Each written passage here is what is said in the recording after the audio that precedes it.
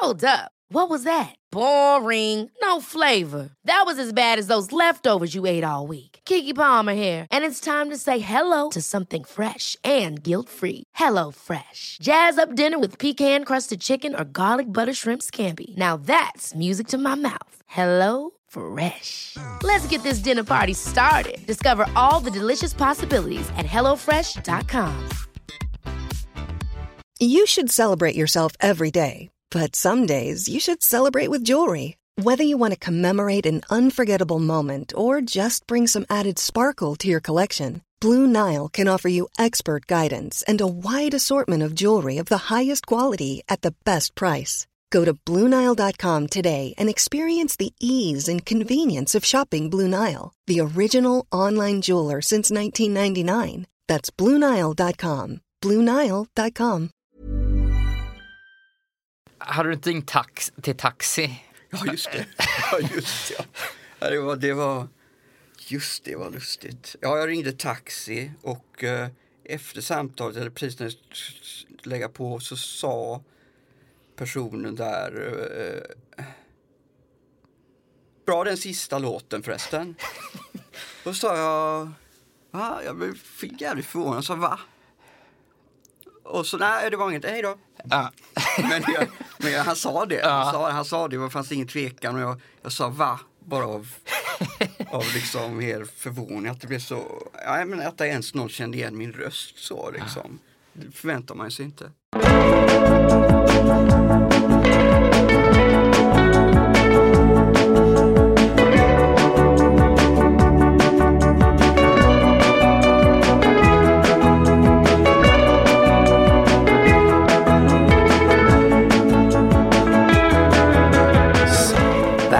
Tillbaka till Genivanor med mig, Victor Johansson, och veckans gäst Henrik Berggren. Efter att ha släppt det hyllade soloalbumet Wolf's Heart i våras så är han nu tillbaka med singeln You Wore the Crown, I Played the Clown och en stor höstturné som kommer rulla genom hela Sverige. Vi får svar på de stora frågorna. Hur gick det till när han drömde fram en låt till den kommande plattan? Bor han kvar i sina föräldrars radhus i Göteborg? Vilken är hans favoritlåt med Håkan Hellström och på vilket sätt stöttar den gamla bandkollegan honom under den kommande turnén? Han avslöjar också när den nya EP:n kan komma att släppas. Den här podcasten finns på Acast, hittar den också på iTunes. Nu går vi direkt till samtalet med Henrik Berggren. Men det har väl känt att hela din drivkraft har varit både i musik men också livshållning, en slags då kamp emot men det här medelmåttiga, slentrianmässiga och det som är mitt fåran. Det är väl nästan det allting bottnat i. Ja, jag har varit allergisk mot allt sånt, ja. Jag var väl kanske vill att göra vad som helst, bara det inte var i mitt fåran. Så visst, det har varit ett slags flykt från det hela tiden. I alla avseenden. Varför? Det vet jag inte. Varför ska det vara så hemskt? Liksom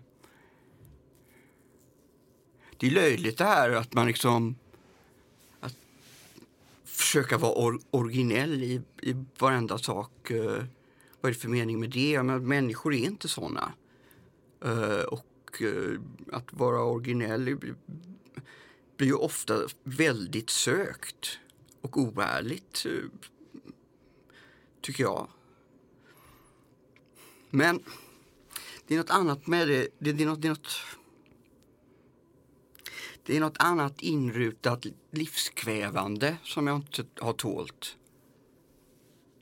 Och jag var tvungen att bevisa att man kunde vara liksom radikalt annorlunda än det. Tror jag. Men är det inte, alltså det finns ju något väldigt klaustrofobiskt i mittfåran och i det strukturerade och inrutade. Så många kanske bara hackar i sig för att det finns många fördelar med att hålla sig där.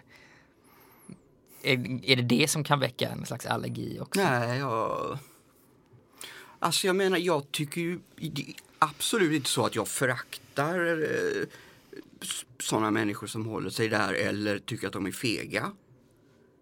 Jag känner absolut ingenting sånt.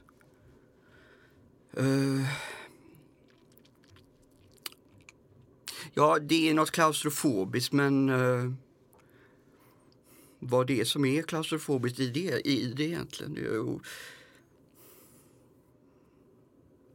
Det finns en meningslöshet över det på något sätt.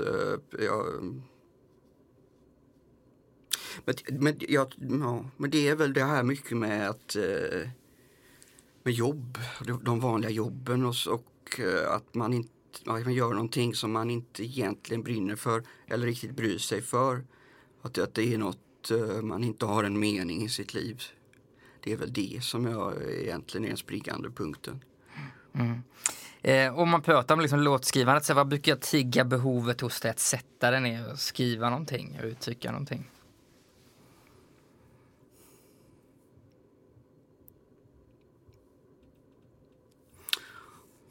Svårt att säga det. Ibland det bara kommer en lust ibland att jag måste spela. Ja, det är väldigt svårt att säga vad det är egentligen. Men det är klart, om vissa saker har hänt den och så, då finns det ett behov av att skriva. Men det är inte säkert att det kommer direkt då liksom.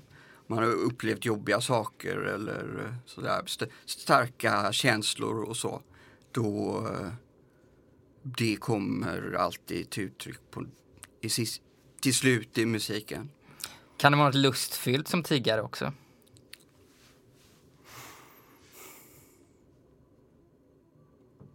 När jag väl sätter mig och spelar så är det väl lustfyllt, men det som jag sjunger om är nästan alltid något negativt som jag dras till att jag måste behandla det på något sätt. För melodierna kan ju vara nästan alltså det finns ett mörker i dem, men också en slags eufori när det når riktiga toppar liksom. Och det måste ju låter som att det kommer ur en lust, just det melodiösa. Ja, jag vet. Ja, det finns absolut en lust i spelande och så. Visst är det så. Men lusten är ju mycket att man får ur sig saker och sådär.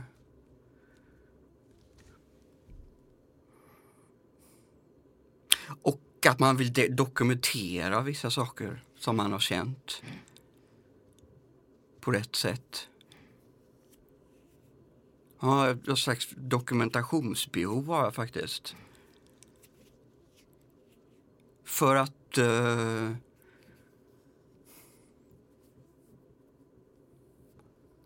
ibland har man liksom ingen annan tröst om det är något jävligt som har hänt än. Så åtminstone kan man göra det.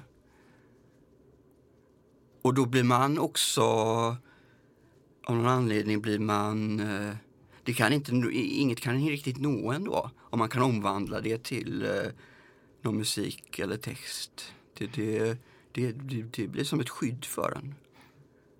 Och vad har liksom låtskrivandet för funktion i ditt liv?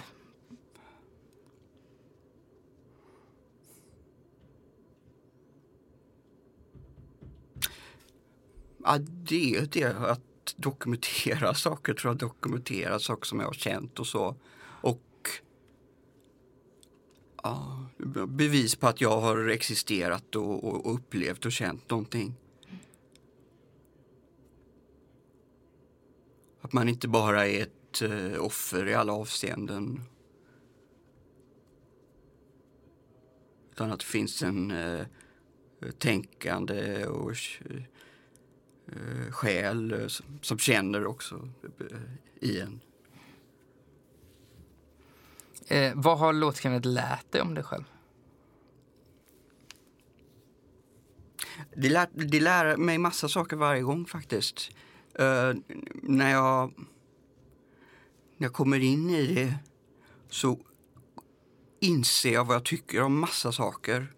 och hur det är och det är så här och det är fascinerande och det blir mer och mer så. Att det är en upptäcktsfärd i en själv.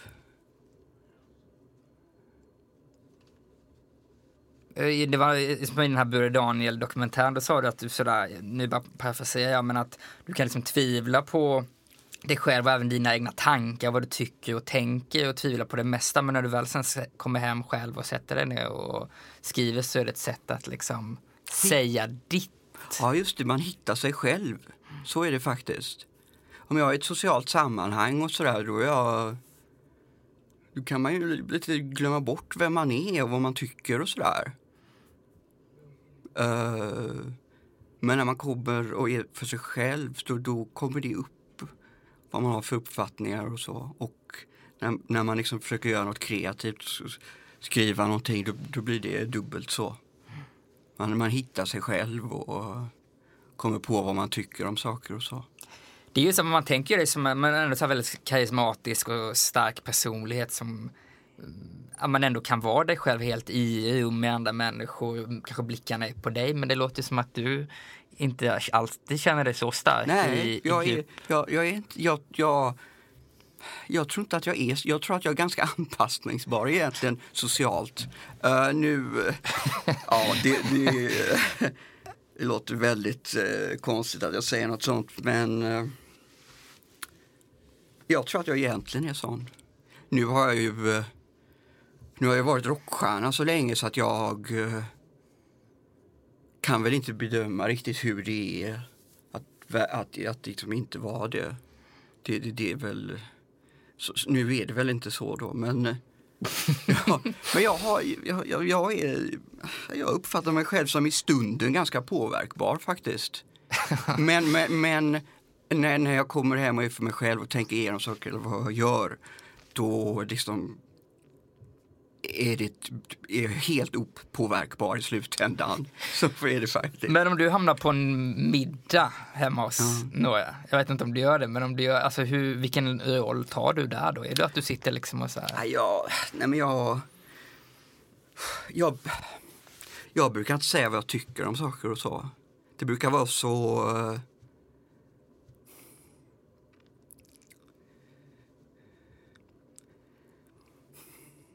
jag vet inte var jag ska börja liksom, för att jag tycker det var ofta väldigt annorlunda och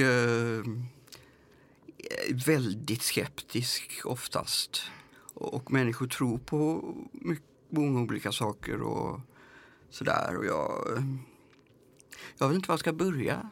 Liksom. Och det är svårt att komma fram med hävda en skepsis med styrka. Liksom. Det var någon intervju jag läste sådär, du kan säga det med liksom en viss glimt i ögat, men du sa att för en konstnärlig person kan en sån här sjukdomsbild också hamna på plussidan. Ja, så är det ju. På vilket sätt då? Det är väl en del i liksom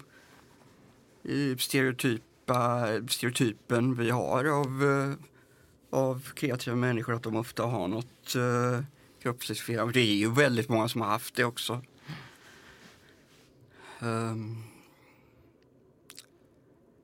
Alltså, det är ju inte plus för mig.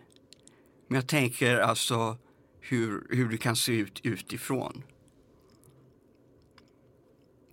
Med det undantaget att min sjukdom är också en inspirationskälla. Jag kan skriva om den. Men det är... Jag skulle aldrig välja att ha den här sjukdomen för att få den inspirationen. Men det är ju, om jag skriver så måste jag skriva om det. För det är så... Det är så stor grej. För mig gör det att jag har möjlighet att se saker som jag inte hade sett annars. Och jag tycker ju att det är en halvdöd, så att jag känner ju som om jag har varit på andra sidan och är halvt på andra sidan. Halva själen är dödsriket. Så att det liksom ger massa grejer som inte skulle kunna sägas annars liksom. Men nya singeln också, You're the crown, I play the clown. Och jag tyckte det var så fint, för då har du sagt från scen så här: tack så mycket, här kommer min mammas favoritlåt. Ja. Vad är det hon är liksom gillar så mycket med den? Eller är hon... det är melodin. Hon... jag vet inte om hon kan texten sådär. Men hon går och sjunger på den tror jag hela tiden. En gång skulle hon följa mig i centralstationen och hjälpte mig på tåget. Och gick hon och sjöng den hela tiden högt liksom där. Så en lustig scen kan jag tänka mig.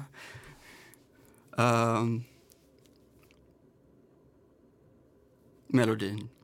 Texten är ju lite åt det svåra hållet emellanåt på den låten. Men är hon engagerad sådär? Kommer hon på konsert? Alltså är hon liksom... Hon är engagerad, men hon vill inte störa. Så hon vill inte... Hon vill inte gå på konserter för att det skulle kunna göra mig nervös. För att hon är nervös eller någonting sånt där. Så är det faktiskt. Men när jag researchar nu visst är det så, du bor i deras rad, eller de hade ett radhus som du nu bor i liksom. Ja, de är pensionerade nu och bor i Bohuslän. Så det finns det ett tomt hus där jag uppehåller mig. Jag brukar dra mig för att säga det för att det liksom dyker upp folk hos mig och så. Men fast jag vet inte, jag dör ju inte av det, att folk gör det. Men har du själv då inrett det i efterhand? Och så Nej, jag bara det... Jag har inte tänkt att jag skulle vara där liksom. Jag har bara blivit kvar där nu när jag blir sjuk. Men du har instrument och så att du kan liksom... Ja, jag har gitarr och så, visst, absolut. Den står bredvid mig hela tiden. Hur är liksom grannsämjan där att få liksom Sveriges största rockikon kanske mitt i det här radhusområdet? Alltså hur... Jag vet inte riktigt, men jag tror de tycker det är kul. Tror jag. Men är det att ni interagerar, att någon ska komma över och låna någonting, eller att man är liksom, så man tänker som typiska grannar gör på det sättet? Nej, jag är väl lite utanför det avseendet. Men det här är familjer med barn och så som har mycket gemensamt där jag är liksom utanför. Men jag upplever ingen negativ attityd mot mig. Och jag har absolut inte det mot någon där heller. Nej. Jag läste någonstans att du och Håkan Hellström har liksom upprättat någon slags relation nu, ändå hörs lite på sms och sådär. Vad snackar ni om när ni hörs av då? Han messade mig igår eller förrgår och kom med idéer om vad jag skulle göra med det här om jag inte orkade ha en hel spelning. Och så jag tyckte det var väldigt gulligt att han liksom ville bidra där med vad man skulle kunna göra. Väldigt omtänksamt. Vad var det för idé? Han tyckte att kanske Theo kunde köra någon låt eller att någon tjej kunde komma som gästartist och sådär. Det är ingenting som jag tror jag klarade det ändå liksom.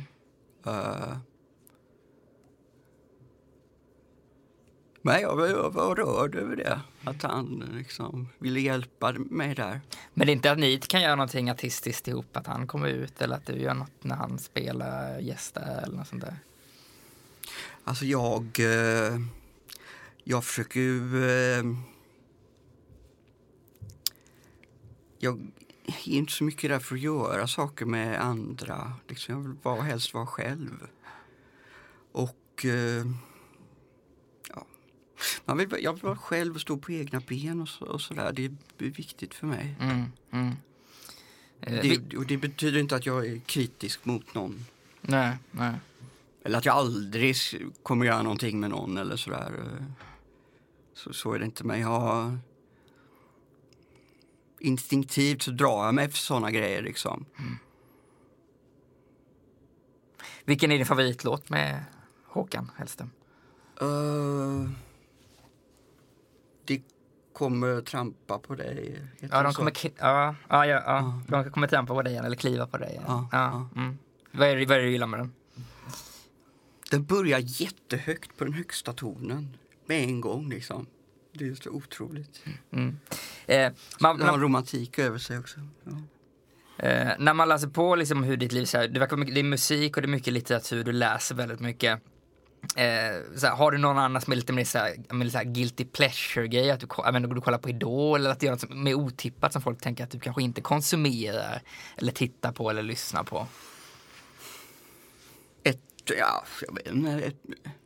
Ett tag tittade jag på jättemycket serier på Netflix och sådana grejer.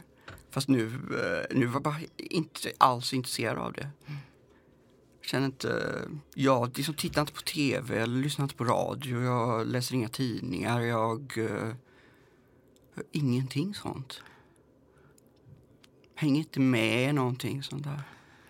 Det är som jag rekommenderar det. Ja, det är som jag frågade ut i korridoren om du följer fotbollen. Då sa du, jag följer ingenting. Exakt så är det. Ja. Men vilka serier kollar du på när du tittar innan då?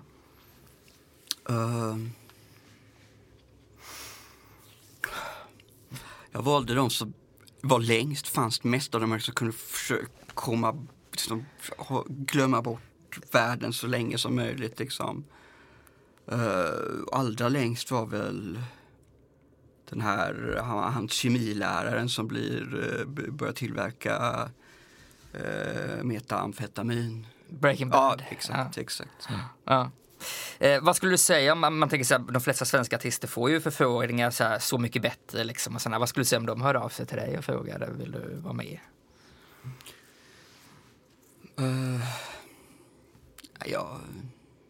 Jag tackar ju nej till det mesta som jag får frågor om. Men så är det liksom. Men det är lite löjligt där också, för att man kan inte... Det är väl det är inget värde i sig att ha en jättelång lista av saker man har tackat nej till och hållit sig undan ifrån. Jag tänker så i princip, men det är också lite löjligt faktiskt. Men det är väl också lite integritet, antar jag, att inte hoppa på. Ja, men det är väl så jag... Det är väl så jag tänker, antar jag. Eller att jag liksom...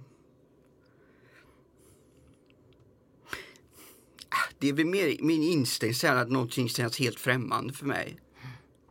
Så är det väl, antar jag. Jag tänker liksom inte så längre än så, antar jag. Men... Det är löjligt det här med liksom att... man får högre trovärdighet, kredibilitet genom att hålla sig undan saker. Delvis är det löjligt. Men det kanske är så här märkligt, men alltså, du har ju nått sån ikonstatus och mytomspunnen status som få levande personer har, och att då liksom vara en levande och aktiv artist som då behöver att du behöver förhålla dig till det här arvet redan nu, så att säga, medan du är aktiv, om du förstår vad jag menar. För du har ju nått till de här ikoniska höjderna där du behöver förvalta. För så kanske inte gör det, men alltså att du utifrån tänker man ju så. Jag vet inte om jag tänker på det här. Nej. Jag tänker på sådana grejer att jag kan inte ha hållit på i den sidan som jag gjort alltid och nu vara med i liksom en hamburgerreklam. För det skulle liksom omintetgöra allting. Jag vet inte om jag hade gjort det i och för sig, men ja, så tänker jag i och för sig lite. Att man, även om jag inte bryr mig om det, även om det inte är viktigt kanske, så kanske jag väljer att göra sådana saker för att inte förstöra för mitt gamla jag på något sätt. Inte svika mig själv, även om jag är likgiltig inför det nu kanske. Men i vardagen, liksom, man tänker, du har ju så snygg stil och väldigt utpräglad ikonisk stil också. Liksom. Behöver det förvaltas i vardagen, eller kan du... Jag måste sminka mig varje dag. Nej, det orkar jag inte. Nej. Jag orkar inte det. Nej. Så det gör jag inte. Men det man ser det stilmässigt, är det också, alltså, kör du ungefär samma stil hela tiden eller kan du liksom gå i, jag vet inte, träningsoverall liksom? Ja, inte det tror jag inte jag. Men jag kan ha lite annorlunda kläder, absolut kan jag ha det. Ibland kan jag vilja, ibland vill man inte bli igenkänd och så. Vad har du på dig om du inte vill bli igenkänd när du ska gå ut någonstans? Ja, jag har inte svart rock och hatt. Nej.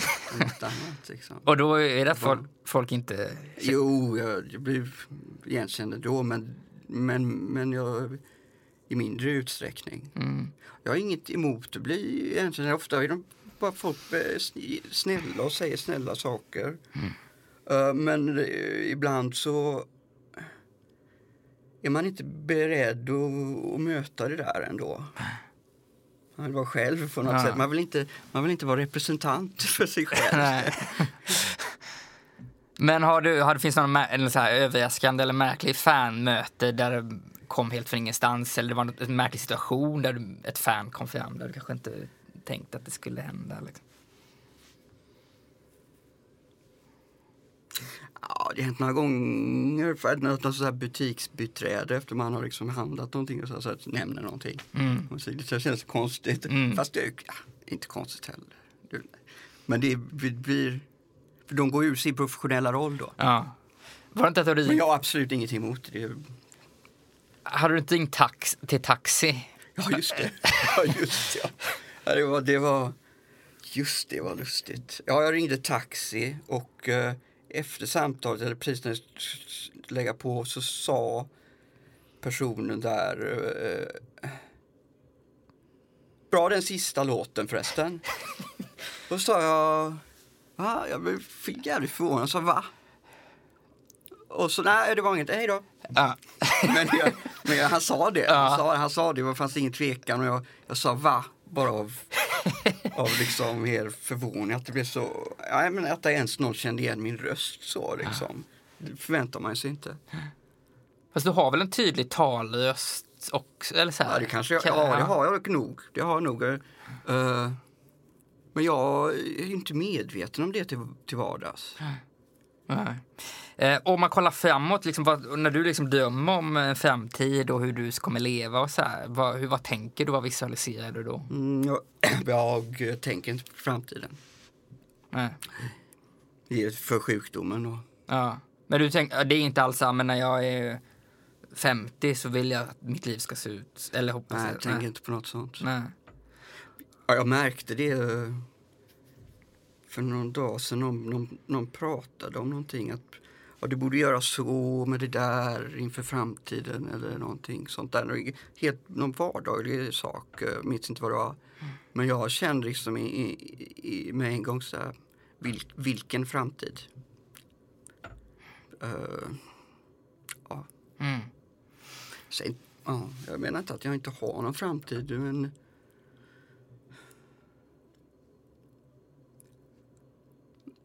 men jag är inte med i det vanliga livet på det sättet. Så att jag är med i en sån diskussion liksom om... Nej. Men tänker du något samma, men man tänker i relation och familj och sådana saker? Har du några sådana funderingar eller är det också? Jag tänker på sådana saker men inte angående mig. Jag tänker på sådana saker, hur viktigt är sånt? Är det ett ideal man vill följa? Och sånt tänker jag mycket på. Men det känns ju totalt avlägset för mig nu. Och det är för sjukdomar som det känns liksom. Ja. Men också att sjukdomen i sig ger en annan livssyn. Där jag är mer nöjd med att flyta omkring för mig själv bara. Och att vara tillräcklig i sig själv. Att man inte behöver något utanför sig själv. Det låter ju fantastiskt, ja. Och nå den insikten. Ja, det är...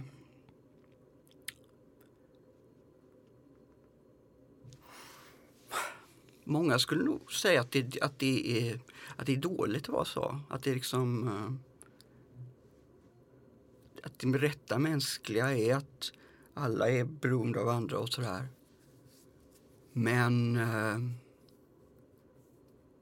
jag har det stoiska idealet i den frågan. Att det bästa är att inte vara beroende av någonting. Men också just med det här liksom att tillvaron verkar bli då lite mer marginaliserad av den här sjukdomen och så här. Det känns ju ändå som om man, när man summerar, du har ju ändå levt mer än de flesta, om man jämför med liksom vad andra människor har hunnit göra i mitt liv tidigare. Så har ju du ändå krämat du mer av livet så att säga. Fan, det är inte så. Nej, okej. Nej. Det är faktiskt inte... Jag förstår att det ser ut så. Men det var... Med alla de här åren med bandet så här, när man levde ut och sådär. Jag ville alltid där och så. Men det var mycket att bevisa så olika saker. Det finns ingen riktig hedonist i mig, faktiskt. Och jag skulle precis börja leva när jag blev sjuk. Så var det. Så är det. Innan dess... Det var för mycket problem hela tiden innan dess. Det var liksom, en kamp om allting. Så jag ser det inte så, faktiskt. Det är intressant att säga att det inte finns någon hedonist i dig som kanske är en medial bild eller utifrån liksom... Nej, jag är verkligen inte sån alltså. Nej. Men om man dricker mycket alkohol eller tar droger, då blir man sån. Då blir man sån. Ganska fort. Så är det ju. Men jag är väldigt... Jag är absolut inte sån. Och det att du då skulle börja leva precis... Vilken punkt har du kommit till då? Att du kände att nu ska jag börja? Jag kände att jag hade blivit av med väldigt mycket av mina problem. Jag hade kunnat lägga av mycket hat och sådär som skapade bekymmer för mig själv. Och jag drack inte, jag hade inga sådana problem påtagliga, utan jag var fungerande och öppen liksom. Och jag kände att jag nästan skulle börja om mitt liv på nytt med en mer positiv inställning. Och så hände det värsta istället. Det är skojigt nästan. Men samtidigt... Det är som någon vill att jag liksom... att jag aldrig ska komma in i det här vanliga på något sätt. Jag ska... alltid ska vara utanför på något sätt. Men det kanske hade varit ännu tyngre om du inte hade benat ut så mycket som du hade benat ut och tagit med ditt gamla bagage och sen sjukdomen. Nu fick du ändå liksom en hyfsat clean... Det kanske gjorde det lättare där du är nu. Ja, det är sant faktiskt. Om jag hade haft kvar mycket av den här desperationen och så som jag hade innan, så hade det väl varit dubbelt så jobbigt att inte kunna leva ut någonting av det. Så det var bra att jag hade rensat ut det där innan jag blev sjuk. Så är det nog. Och om man liksom nu blickar framåt så kommer det komma en ny skiva. Du skriver nytt nu då, förstår man. Ja, jag verkar inte kunna sluta. Ja, det är absolut inte självklart för mig att prioritera och göra musik med den lilla ork jag har. Jag hade väl tänkt inte göra det. Utan bara göra andra saker. Men jag har ingen kontroll över det riktigt. Jag känner som jag måste skriva. Och nu har jag liksom utvecklats igen. Jag har utvecklats textmässigt lika mycket från den senaste skivan som jag i den hade utvecklats från tidigare BD på så här kort tid. Så då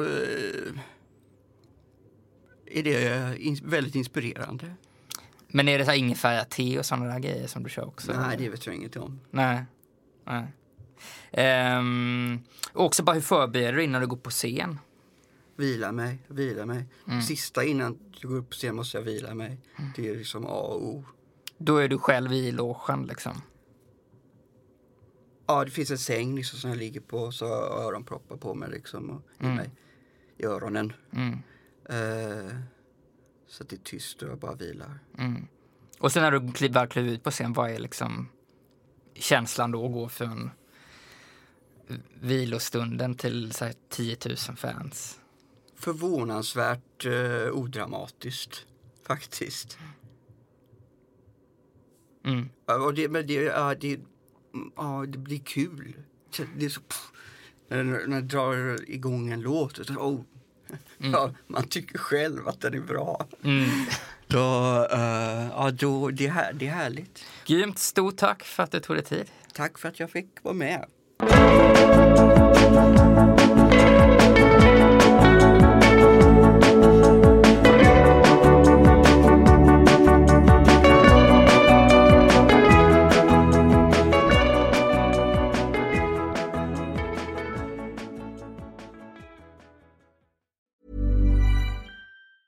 Mom deserves the best, and there's no better place to shop for Mother's Day than Whole Foods Market. They're your destination for unbeatable savings, from premium gifts to show-stopping flowers and irresistible desserts. Start by saving 33% with Prime on all body care and candles. Then get a 15-stem bunch of tulips for just $9.99 each with Prime. Round out Mom's menu with festive rosé, irresistible berry chantilly cake, and more special treats. Come celebrate Mother's Day at Whole Foods Market. Ever catch yourself eating the same flavorless dinner 3 days in a row? Dreaming of something better? Well, HelloFresh is your guilt-free dream come true, baby. It's me, Keke Palmer. Let's wake up those taste buds with hot, juicy pecan-crusted chicken or garlic butter shrimp scampi. Hello Fresh. Stop dreaming of all the delicious possibilities and dig in at HelloFresh.com. Let's get this dinner party started.